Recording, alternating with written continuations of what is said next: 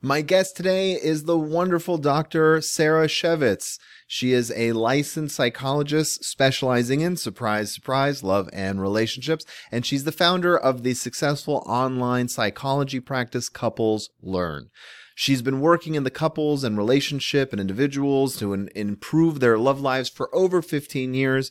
And she has advanced training in the areas of attachment, conflict management, communication, rebuilding trust after infidelity, and even treating attachment trauma. She's been featured on Forbes, CNN, Bravo TV, Washington Post, Women's Health, Bravo TV. I mean, just a lot of places. You've probably already heard of her if you're in the space. She's absolutely a dream to work with, a dream to talk to. And I know that it was a hugely educational episode for me, and I'm sure it will be for you too. You're listening to the Relationship Revival Podcast with John DeBach, also known as Mr. Spirituality. That's me. I'm your host, giving you insights and guidance from over 10 years in the field of this amazing journey we call romance. On this show, I go over everything you need to know about how to get into a relationship, how to get the most out of a relationship, and sometimes even how to gracefully end a relationship without pulling your hair out and going crazy. And occasionally, I'm even joined by new and old friends who are also relationship experts to bring you guidance and wisdom with new perspectives. Thanks for stopping by. Well, let's dive right in. I'm really excited to talk. First of all, how long have you been doing this? I've been working with couples since 2008, so a little over 15 years now. Yeah, that's a nice stretch. And couples, I want to just kind of jump into the lion's mouth right off the start. Why is it so hard? Because you have a group practice that you're growing and constantly looking for really good qualified people to work with you in your practice. Yeah. And I found this too when I'm reaching out to therapists across the whole world, not just America, and I find that people who really truly specialize in couples are hard to find. They are. Why do you think it's so hard to find someone who specializes in this line of counseling? Oh, well, I think there's a lot of reasons. One, it takes a lot of mental energy and fortitude to be a couples therapist because you're managing a lot more energy in the room and you're managing two different personalities and then the whole dynamic of the relationship. So it can be pretty draining and exhausting for a lot of people. I think those of us that specialize in it kind of like the extra energy and excitement that comes with it. Yeah. Might have grown up in homes where we had to manage a lot of relationship conflict anyway, and so we got good at it.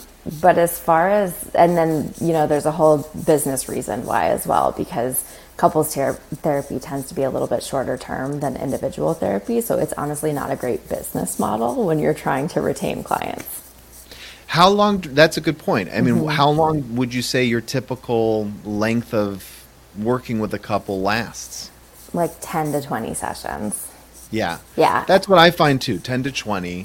And it's fun because my wife is a therapist, specializes in perinatal and in anxiety, and she says 6 months is where she starts seeing like real transformation for a lot of her clients. And I'm thinking to myself, I don't know any couple I've seen for 6 months. I mean, they might come back, but like that's not a regular trajectory. Sometimes, do you ever have it where they break off and someone will stick with you on an individual level after couples?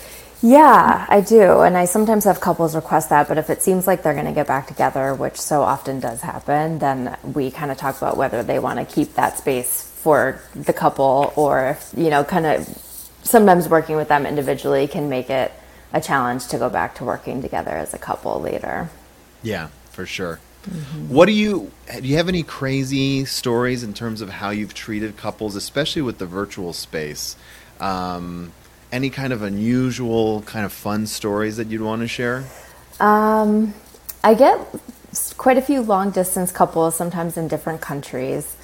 Some folks who have met online and have had most of their relationship online. So that's kind of interesting. I'd say that's rare, but it has happened. I don't think so. I have one for you. So okay, great. I have a new client. I'm going to pick your brain because it's one expert that I have in the chair, so I'm going to take advantage of it. Yeah, let's do it. So I have a client where they met online, but he's been incarcerated. I had that too. Now that you mentioned that, yes. And so they've only met once when they got married during visitation. And I'm doing these sessions virtually with one person on camera and one person just audio. I'm treating it a lot like a long distance relationship, but there are other challenges because obviously there's different freedoms that they just don't have when someone's just, off at work. Is there a different approach that you would have for something like this? I didn't even move forward with it because having worked in the prison system as a therapist, I know how hard it can be for them to access the phones at a certain time or to have any amount of privacy is pretty much non-existent, and it can be so loud in the background. So, I think that, gosh, that is such a challenging situation. It was incredibly rewarding for me. I mean, because I saw how much both of them were willing to learn. But yeah, it definitely is challenging. I'm not going to pretend that it wasn't. Yeah. So I think you would have to have flexibility, really. That's my main recommendation, is be flexible in terms of like cancellation and, what that looks like. But well, you just dropped a bomb that you worked in the prison world. Tell me about that. That wasn't something I knew before 10 seconds ago. When I was starting my practice, I worked part-time in an ICE facility, immigration detention facility in California. And while it's not technically a prison, it basically is. Wow. And there were low-level, low-risk detainees who were seeking asylum and delayed with paperwork, etc. So they were kind of in blue uniforms, and we had orange uniforms and red uniforms, and the red uniforms were ex-cons that had been picked up pretty much straight from prison and were brought to the facility for deportation. And they were, a lot of gang members and dangerous criminals. So it was definitely not a prison, but like working in a prison. Yeah. It probably, I think if you have that as your background, maybe couples therapy isn't as scary. Wow. Yeah. Wow. So let's talk about your approach to couples therapy. I know you're swamped and usually overbooked. So, but I'd love to hear, for people who can hear it from an expert who is at the top of her game, what is it that you come into a session with in terms of goals for the couple? Do you meet them where they are, or do you kind of invite them to come where you are? And are there different modalities that you lean on, or do you kind of pick and choose depending on the couple? I do have modalities that I lean on, and I offer a free 30-minute consultation to couples, and I kind of tell them about that, and they can self-select whether it fits for them or not. Sure. I usually start with an assessment called the Gottman Relationship Checkup that does this full x-ray of their relationship. It's a research-based assessment that looks at all different areas of their relationship, from like how they feel about their sex lives and communication and conflict and how well they can meet each other's needs and all kinds of good stuff. Yeah, I talk about Gottman a lot on the podcast. Too. I'm a big advocate. I mean, they're great, and they're just such a cute couple too. They are. They really are. John and Julie Gottman. Yeah. So I start with their assessment, and then I move into imago therapy after the whole assessment process. And that was created by another adorable couple, actually, Harville Hendricks and Helen LaKelly Hunt.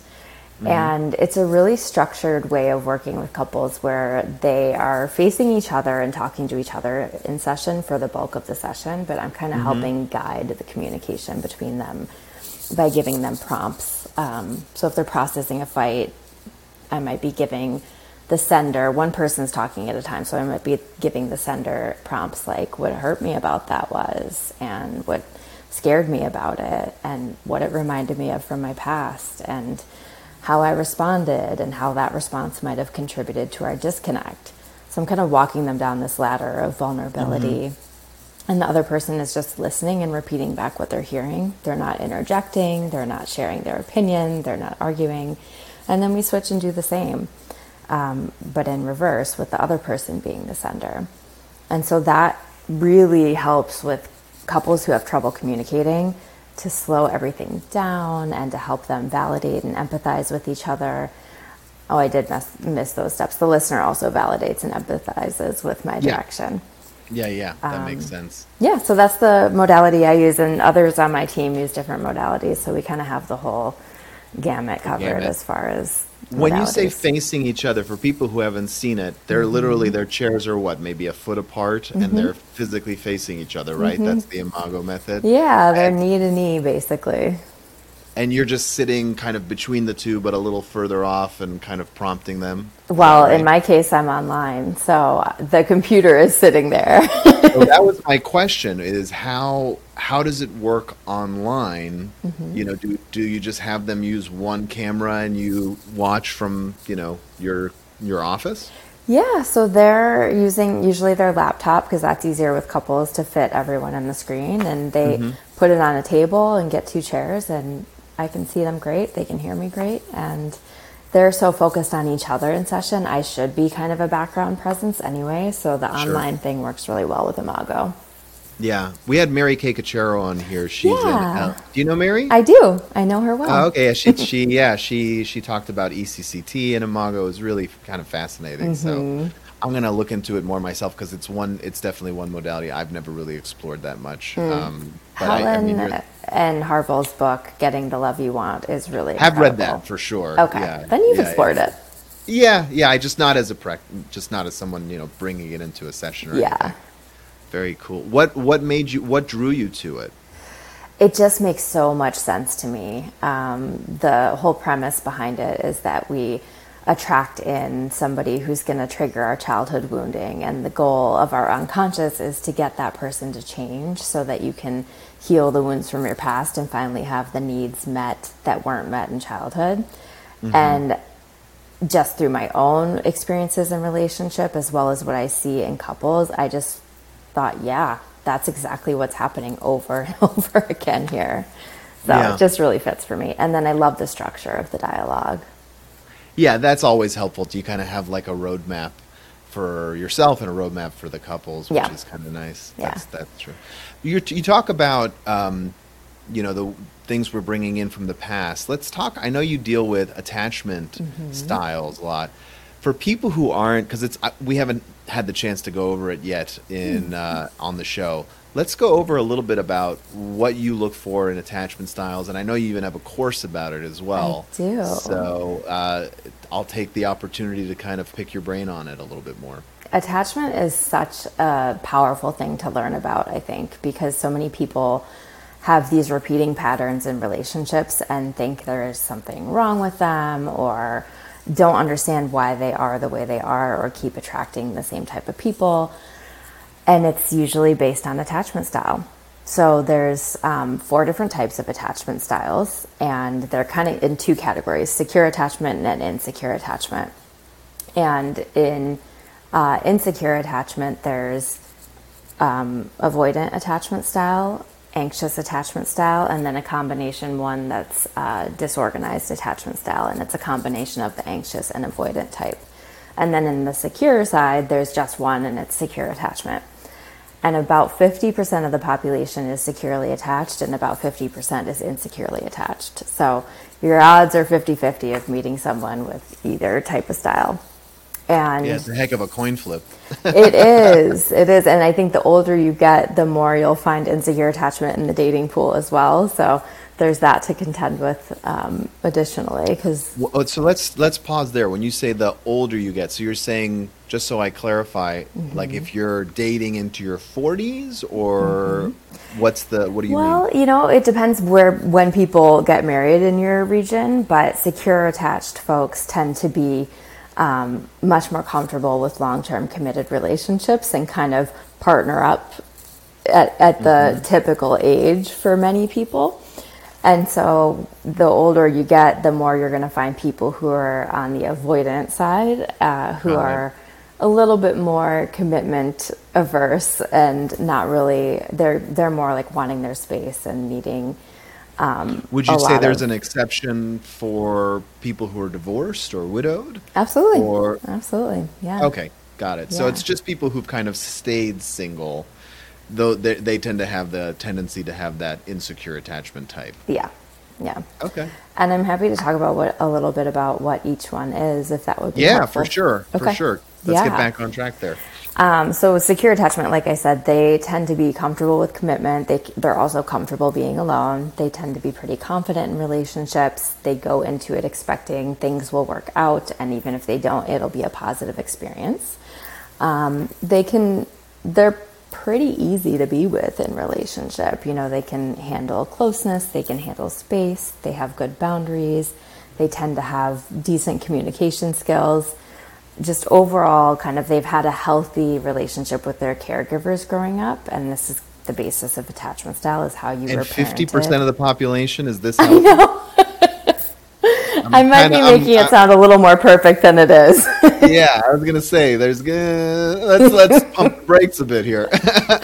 This is generally what a secure attachment feels like. Certainly, there's a lot of room for improvement with communication in, I'd say, 90% of our population. But sure. Overall, they're decent at relationships. Okay. And they were given that as a child. Your first 18 months of life really kind of dictates your original attachment style, and then from there you absolutely can change it, but those first 18 months are pretty pivotal. So that's secure. Go ahead. Right. Were you going to say something? No, I was going to pivot you to the insecure because I think we covered that. So let's go over maybe anxious first. Okay, so anxious folks tend to be anxious in relationship, as it seems like.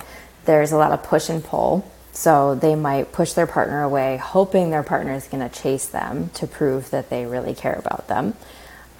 They tend to criticize more frequently than other partners and just be a little bit more rejecting, but they actually they desire more closeness than anyone else, and they need more reassurance than any other attachment style.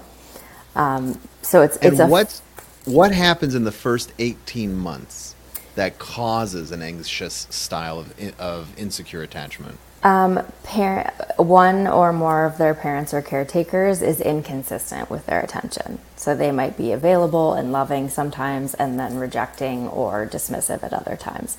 And so the person just learns love is not predictable. I need to constantly be testing it and chasing it, essentially. Yeah, that's such a huge problem in so many. See, now I got to read that book again. There's so many couples who come in where they, you hear I don't know how to trust him again. And it's like they put their partner through these tests. And now I'm hearing this going, maybe I should assign this reading, because it plays into that anxious attachment style very much so. The best book, I think, for attachment is Wired for Love by Dr. Stan Tatkin. He does a really nice job of describing all the styles and not making anyone bad or wrong for their attachment style. I think attached tends to make avoidance feel like they're doing something wrong and they are terrible partners, and that's just not the case. Yeah. Okay, good. That's a good little reading tip. Let's move it to the other insecure attachment style. So that's avoidant attachment style. They tend to need more space, whereas anxious needs more closeness.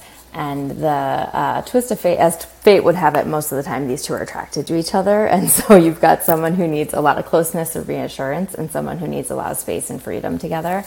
And you can imagine that doesn't go very well. Yeah.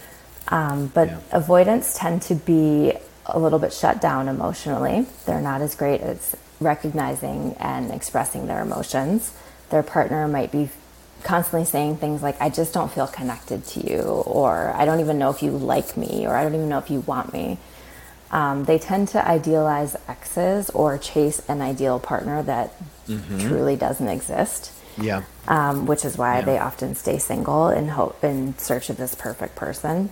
Right. And would you say that those folks are also more prone to infidelity because they're chasing a new thing, or is that too big of a statement?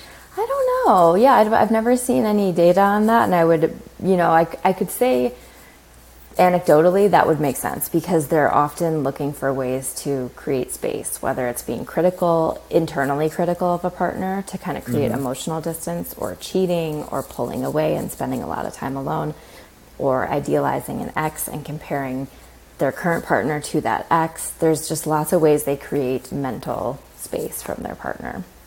Super interesting. And then the disorganized is the people who are hot and cold, where they want the space and then they want the closeness. Am I kind of... Yeah, they're a combination of anxious and avoidant, and they typically have experienced some sort of abuse or neglect in their childhood that just helped them develop the belief and the kind of physical sensation that love is dangerous and it's not safe.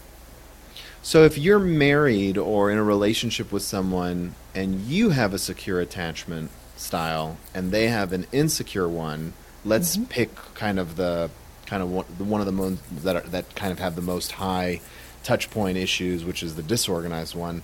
What would you see in a relationship like that? Well, so secure attachment can tolerate all different types of attachment style and kind of accommodate to those. But what you might see from the disorganized person is disorganization. It's the least common of the attachment styles, but you would see a lot of push and pull. You would see confusion around just a lot of, even communication can feel confusing and disorganized.